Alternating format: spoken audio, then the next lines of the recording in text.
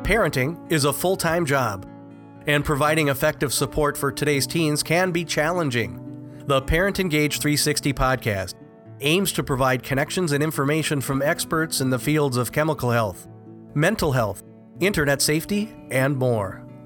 It's a comprehensive view on parenting, provided in a personal, convenient format. Tune in to today's episode of the Parent Engage 360 podcast series.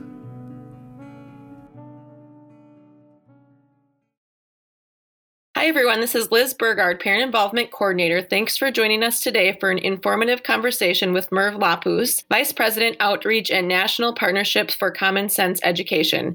We're going to dive into the topic of internet safety. Merv, thanks for joining us today. Hey, nice to be here with you, Liz. It's always great to, just kind of see that there are others who also see that this is a valuable conversation to have and to share. But then even more so, just to be able to really bring this out to your families and hopefully be a supportive resource for them. So I'm super excited to chat with you and learn more about you and your work. So to start out, can you give us an overview or tell us a little bit about yourself and what led you to where you are today at Common Sense Education? Sure, yeah. So I've been with the organization for about 10 years now, but I have about 20 years of experience working in the ed tech field, working with how education and technology can help us identify really opportunities for learning for kids. I primarily did that looking at curriculum and resources that can help uncover kind of the building blocks of English language arts and math for learning for kids. Mm-hmm. And in that worked really closely with school districts around professional development and training and getting them on board and rolling out technology. And the hard part with that was, it was a for-profit company. So those effective relationships and training were all great, but I was always measured by a bottom line. And then I found Common Sense, and the whole focus was do the same kind of work in terms of partnering with schools and empowering them and building them up to be successful. But your bottom line is around professional development, support, and ensuring that they feel confident in how they're bringing technology into schools. And I was like, oh, this is the best thing ever. I've always had a love for technology. Meant to be. For sure. And I have two kids that grew up in my time at Common Sense. They're 7 and 9. So they've literally been Common Sense babies with me. So I continue to be reinvested into the work because it directly connects to who I am as a father, which is great. But doing so, with the organization, I started off by working on the ground in charge of Northern California primarily before kind of taking what I've learned in that direct school work with districts and counties and states to now overseeing the work that we do with schools around the country, as well as the national partnerships that we engage with to ensure that we are working with all schools, all families, and all communities, because we do know that technology isn't necessarily accessible to all families as much as we would like it to be. But we know that technology plays some kind of role in everyone's lives now because it is so ubiquitous. And so my goal is to not just work with schools to be able to deliver this content directly to students and to kids and through the families they support, but also the community groups that are directly supporting these families and make sure that the conversation is just as ubiquitous as the technology that is in the lives of these kids and families. I think that's a really good point to say that technology is everywhere, right? Like maybe not everyone has the same access to it, but technology is part of our world and part of our society. And now that you're a parent, you also get to watch your children grow up in a technology society, and what does that look like for them, and kind of shape the work that they're going to have as they grow up as humans as well. Knowing that, can you give us like an elevator pitch or a little bit more about Common Sense and kind of the work that Common Sense does throughout the country? Sure, yeah, happy to. So Common Sense, we are a national nonprofit organization and dedicated to improving the lives of kids and families as they navigate media and technology in their lives. And we want to do so by providing high quality information, guidance, and support so that families and educators and communities can really make more informed decisions around how technology plays a role in their lives. And we do that in three primary ways. We rate, educate, and advocate. Got it. So a lot of families know Common Sense Media, which is where you can go and look at ratings and evaluations around all media types like movies, books, games, TV shows, websites, and really get a sense around like how much bad language is here. Like, are the characters representative of the community I grow up in? What are the particular types of attitudes that I should be aware of? To spawn these types of conversations with your family, depending on the media you allow for them to consume or want to expose them to. And then on the education side, which is where I spend a lot of my time, is how do we really empower schools and school communities to really provide, one, a confident, space for learning with media and technology. So digital citizenship is a huge part of that, as well as, again, also rating and evaluating, but through the perspective of what is good for learning in school. And privacy wise, are they misusing our student data and content as we use these particular tools? So we want to get all of that available for educators and for administrators so that they can build their capacity for technology being used more effectively.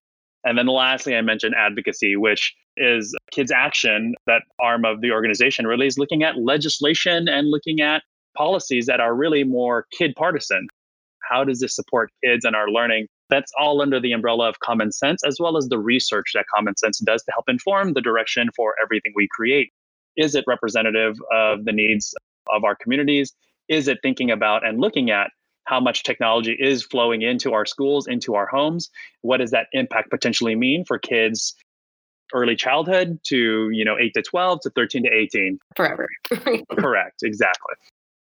Just knowing that technology is such a big part of our society now. And when I was in school, it was a part of the work, but it wasn't the central part of my curriculum that kind of led to my learning.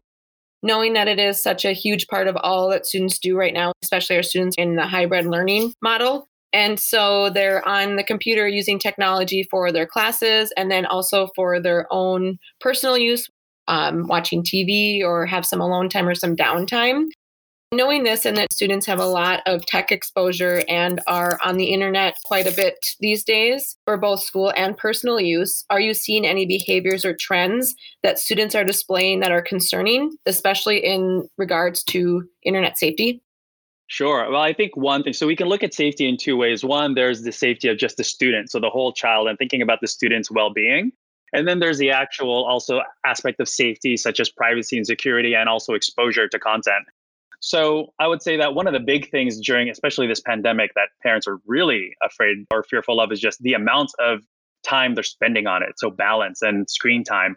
So one is just recognizing that not all screen time is equal, right? There's passive screen time where you're just kind of sitting there and not necessarily engaging with the content. And then there is effective active screen time. Right. So with your youngest ones, if they're watching a show or on a particular app or tool, as a parent, how do you extend what they learned into the real world?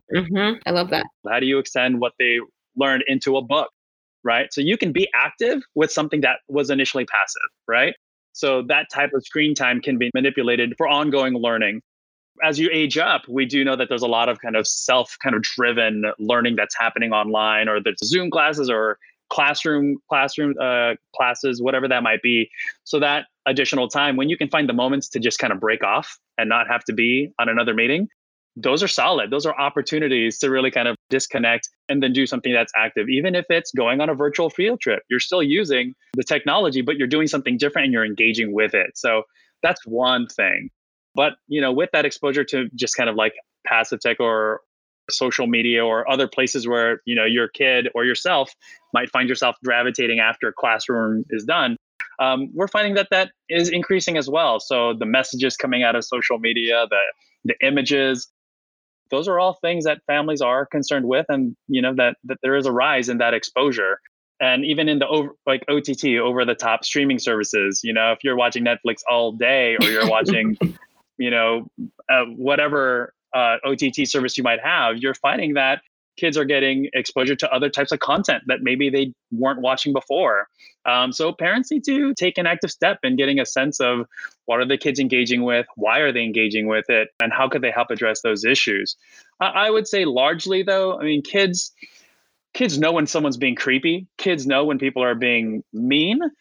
But if you only surround yourself in this kind of filter bubble of information and content that comes your way, then that's when you start to see the blurring of knowing what's being mean and what's, rhetoric, or even just kind of like what's drama. Sometimes they diminish, oh, that's people just being dramatic, or that's just drama online, when, those things start to kind of scaffold up, potentially, or spiral down. So, it is important for parents to have an active eye, an active presence in understanding kind of how their kids are feeling, what they're finding themselves into.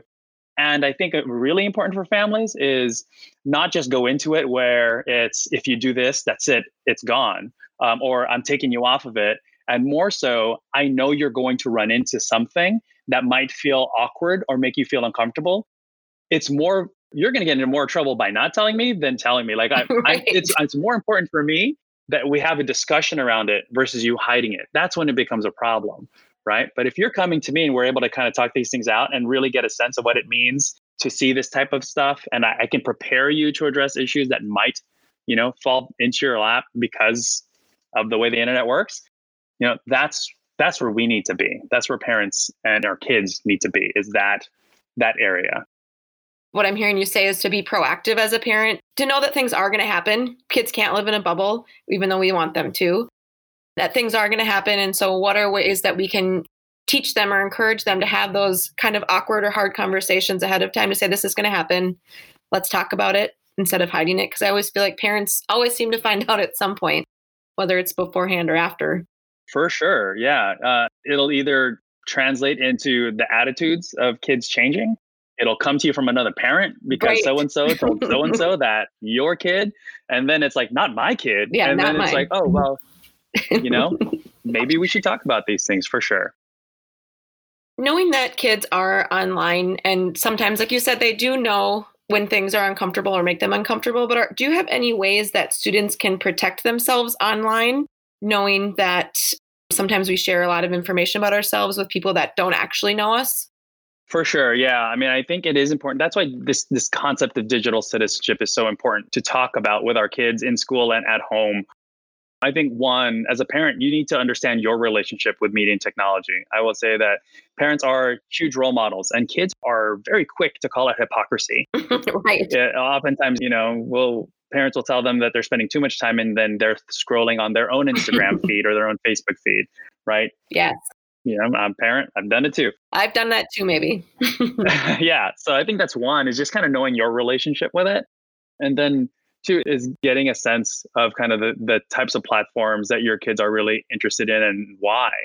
I think that, something that I've heard a lot is like, parents get really irritated with their kids spending a lot of the time just kind of watching YouTube videos or videos of kids playing video games all day long. Like, why are you just spending your time watching these folks? And I tell parents all the time, why do you spend all this time watching, home remake shows? Like, you're not building a whole new bathroom or kitchen. You're watching it all day. Kids are doing essentially their version of it, right?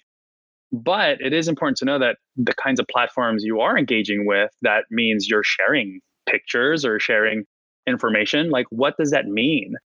How far does that go out? And what's your intention, right, of why you want to share these things? I completely understand wanting to be able to share with your friends what you've been up to, because this is the only place you can connect now, right?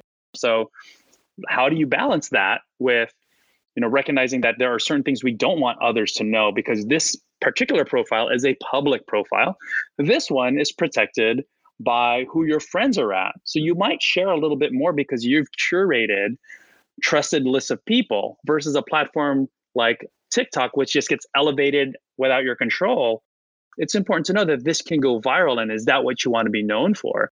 So knowing your relationship to it and then knowing how it works, are going to be incredibly important to help, define what is appropriate and not appropriate to share. And, your intent, really, like, what do you intend for this, to do or be for you? If it was just you wanted to be silly, fine. But if you wanted to be silly to the point now where that being silly affects the way that colleges see you or potential employers see you or your grandma sees you, then you need to think about that, right?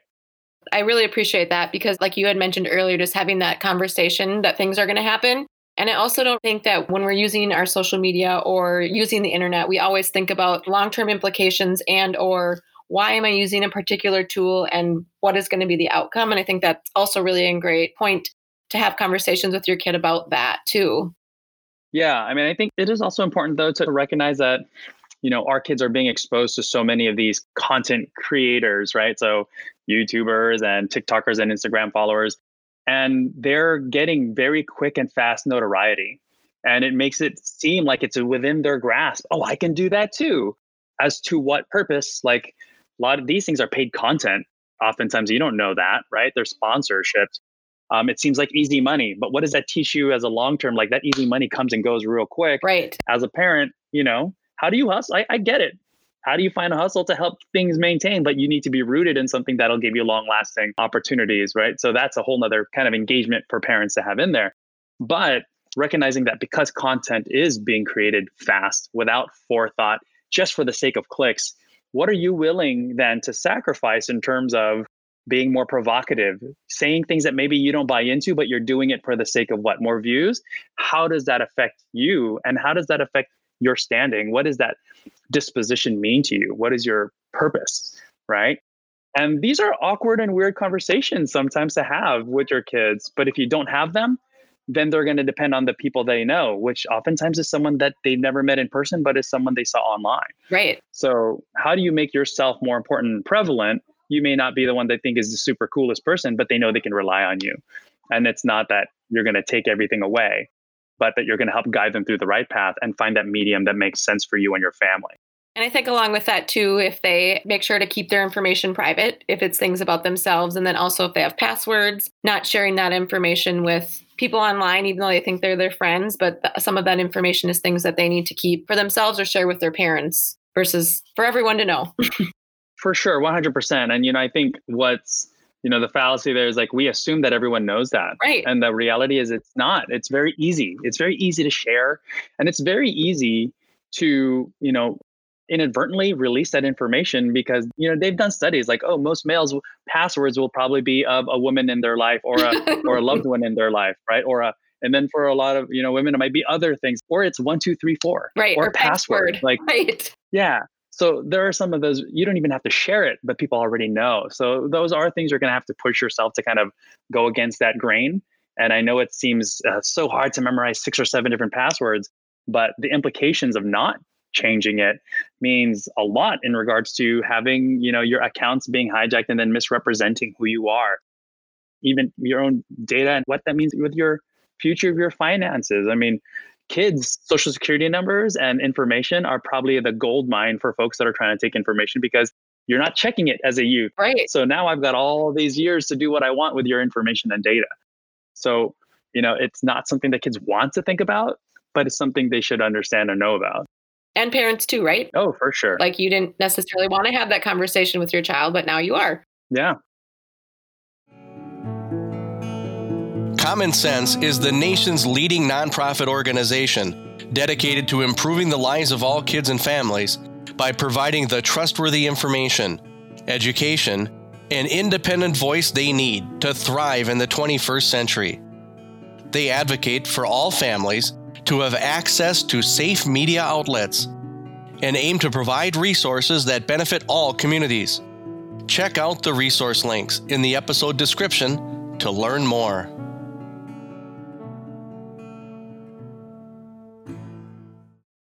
We're talking about students and some things that students can do to protect themselves. Can you give us some tips or ideas of ways that parents can monitor and protect their children in regards to internet safety? Sure. I mean, so I think just recognizing right now that being online and having access to these tools online, it means opening up a lot of possibilities to exposure to things that our kids may not be prepared for, right? Developmentally, our kids might think that they're more prepared for something until they see it. And so I think as parents, we do need to think about how we look at the physical filters as well as kind of the mental filters that we need to prepare our kids for. So obviously there's types of content that you may not want your kids to be exposed to too early, especially if they're younger. So you're looking at pornography, you're looking at issues with violence, things like that. And so, setting up some of those filters, even with on your own smartphones, there are ways that you can set up things that you already have in hand that live within that platform. So whether it's an iPhone or an Android phone, there are certain things that you can do as a parent to kind of set that up for your child and for yourself. Same, especially if you're a parent who's sharing your smartphone with a child for their lessons in school or for entertainment. But then also if you're running off of a network, getting a good baseline insight into how you adjust your firewalls or your network to shield from certain types of content could be very important. You can find some of those resources just on the commonsensemedia.org site to kind of walk you through some of those ways you can look at those platforms. So those are going to be important. And there's tons of tools out there. So I'm not going to say, oh, buy this product. I mean, there's so many products out there doing that. You'll have to find the one that makes the best sense for you. In the long run, though, I mean, as you do that, you still have to protect the most important filter, and that's the one in between their ears.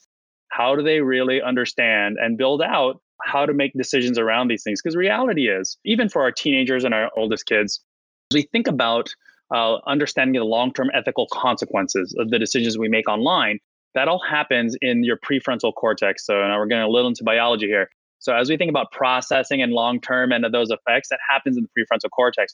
The last area to develop in any human's brain is the prefrontal cortex. Right. And so we're looking at, young women from 18 to 23, 24, men 21 to 25. And so it's like, if we don't recognize that some of the decisions we make have long-term consequences, that we need to start building those habits of mind in now.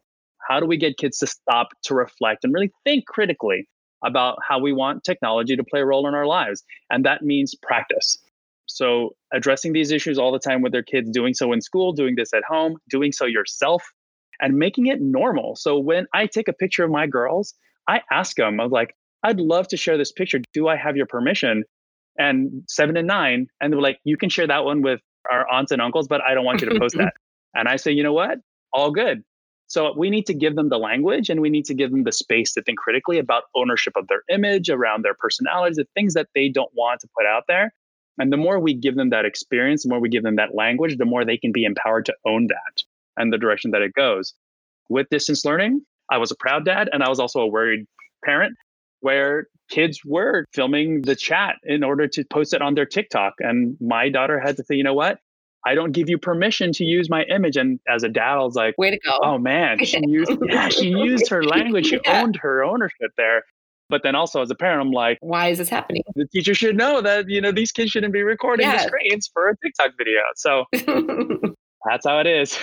That's the world we're living in right now, and will be for a very long time. So I think it's really important to have those conversations with our children. And then also I appreciate giving them the language and the tools to know what they are comfortable with for themselves, if they are in a situation, even in their classroom or in their personal life with their friends. And I also think the point about your prefrontal cortex, that it's not fully formed for a long time into your 20s or your 30s, is a really good point to remember. That even when I have a 6 and an 8-year-old, when I'm having a conversation with them, a lot of times the things that we're having a conversation about, they maybe don't understand and won't understand for a long time. So it's not a one and done conversation, but you may have to do it over and over and have the same conversation, say it in a different way. For sure. Have my significant other say it, that it's a conversation that you're going to have for many years. Yep.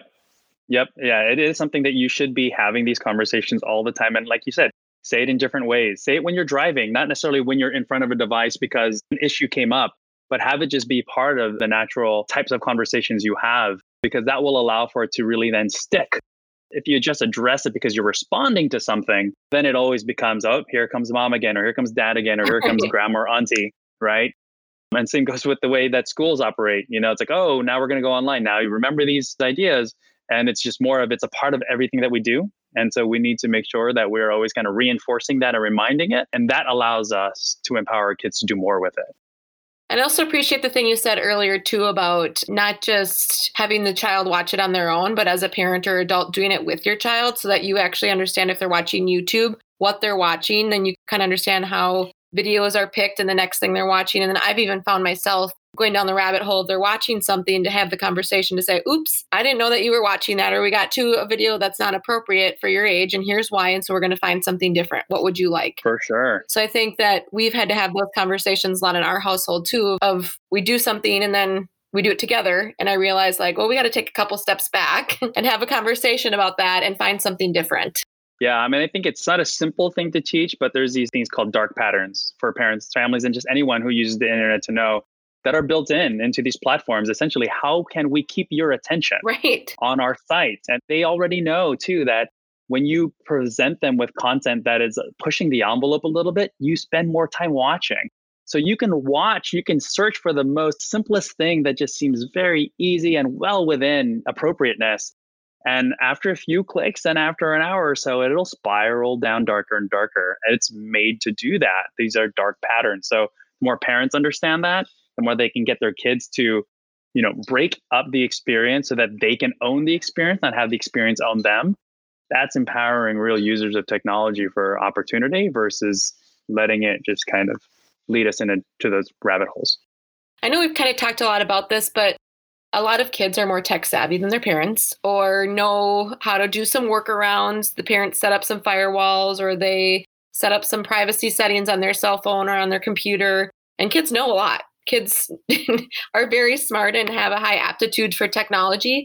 So are there any tips that you have for parents who maybe feel like, I don't even understand what a firewall is? Are there any simple tips or takeaways that you could give to parents who feel overwhelmed by the topic? Yeah, sure. I mean, I think one, setting them up, can be important, especially if you know that your kid is way above where you're at. So Yes. just because you know they can get around it doesn't mean you don't try, at least. Yeah. But I think understanding why they're trying to get around it, what are they trying to get to, right? What is it that they don't have access to right now that they would like to get access to, and for what purpose and what reason?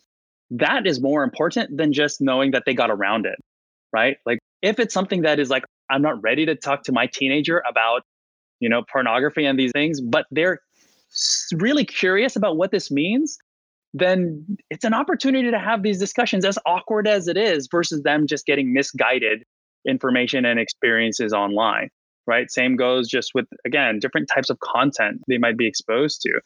I think that also just sets up the opportunity that as a parent, you're not parenting only when things go wrong. You're parenting as an opportunity to provide guidance when even you both are not sure where to go from here.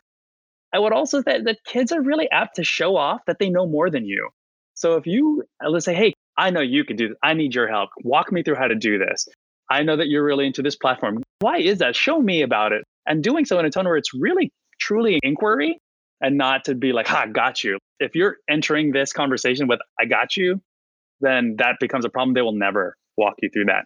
But if you come in with a real thirst for wanting to kind of learn how these things work and what it means to them and the way they use it, they're very apt to show you how to do these things. I know I found that even with doing distance learning, I kind of struggle sometimes to figure out how to get in the Google Classroom. And my 8-year-old's like, let me just show you how to do it. And he does it in like 3 seconds and knows how to do it and is very proud that he knows more than me. Totally. Totally. What about also for parents, if they're curious kind of what their kids are looking at? Is there a way to go back and look at search history or something like that? Yeah. So there are different programs and different tools that as a parent, you can literally monitor every single kind of click and point through. They're kind of like third-party tools that you have to connect onto your Wi-Fi or onto your own devices. Some devices already do it. So you can look at screen time in your iPhones, or even on Android, they've got their own version of it. So you can get a sense of what your kids are spending their time on. So it's kind of like a high level look, but then knowing how to look at history. So looking at cookies, looking at browser history, those are things that you can do as a parent. And again, some of these other tools allow you to connect secondarily to your Wi-Fi and then just kind of see what are all the devices doing on here, not just that they're connected, but also how are they being used. So some of those are available, just depending on kind of the level of insight that you feel like you might need to help direct where your kids are going. And I'd say those are probably kind of like the most entry level versions of it. I mean, if you get really techie and really into it, there are plenty for you parents out there that are really into that or feel like you need something with that kind of level of diving deep. But those are possible. I would say the one thing though is oftentimes that history, like a YouTube history, it's hard to find a YouTube history if there is not an account tied to it. Okay. So sometimes that browser history isn't recorded unless you have an account that's tracking it. Otherwise, it just looks like it's open. Also, just know that, kids are getting savvy to using privacy searches, right? Where you can open up a search function for almost any browser that allows for you to do so that's not tracking your IP or your search. So kids are getting wise to that. You as parents or caregiver might find value in using them yourself, which your kids are as well. We're all learning together. Yeah. Knowing that we are in either a distance learning model in a lot of our schools, or right now in Anoka-Hennepin, we're in the hybrid model. And just knowing that technology is going to be a part of our children's lives for probably forever. Are there any tips or takeaways that you'd want to share as we wrap up our podcast today? Yeah. I mean, I think what's really important is knowing that depending on kind of the level of severity, what's happening in your community where, distance learning is either the primary way your kids learning at home. And as a parent, you're also working from home, right? So, Wide Open School is one of the other resources that Common Sense has created, which essentially is a learning portal that's free for all families. It's an opportunity to just diversify the learning for your child in support of what your teachers are already doing for them. So it's really supplemental or enriching, but it's looking at how do you bring more things like virtual field trips or bringing in like more music and arts and DIY stuff and even offline activities into the learning at home. It's a great way of exposing effective technology and effective media to your kids, especially if you feel like all they're getting is this exposure to passive and not anything that's active that they can learn from and use as kind of like a new jumping off point to something more innovative. It's a great resource for that. But pushing families to look for those types of resources where, technology is something that kids are open and want to engage with. So how do you make that more active use of technology and not just kind of that passive watching or passive engagement? Exactly. And then I would also say, take stock of your relationship, because again, kids are role modeling off of parents, and it's also hard for parents to be able to support their kids around these issues if they themselves are harboring their own, challenges with the way that media technology plays a role in their lives, or how they measure themselves and see themselves in their own footprint that they put out there.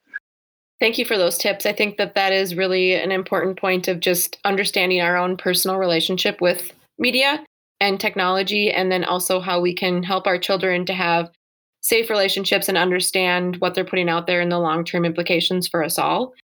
I just want to say thank you so much for your time today. It's been a pleasure chatting with you and learning a lot about internet safety and about common sense and common sense education and the good work that you guys are doing each day in all areas of education and legislatively to really support our families and our students to really help us to be the best people that we can. So thank you so much for your time today.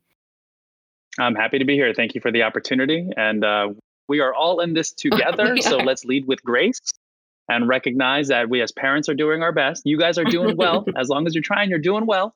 And our educators are really fighting the good fight, really doing our best to get our kids learning, just depending on the situations that we find ourselves. So let's lean forward in support of each other, because it really is about our kids growing up feeling confident and feeling comfortable with all those, making real opportunities for learning and change in their lives. So thank you for the opportunity. Thank you. Thank you for listening. This resource is produced as a partnership between the Anoka Hennepin Parent Engagement Program and Student Services Department. Be sure to check out additional episodes in the Parent Engage 360 podcast series. For more information or to share feedback, visit aahschools.us/parentengage360.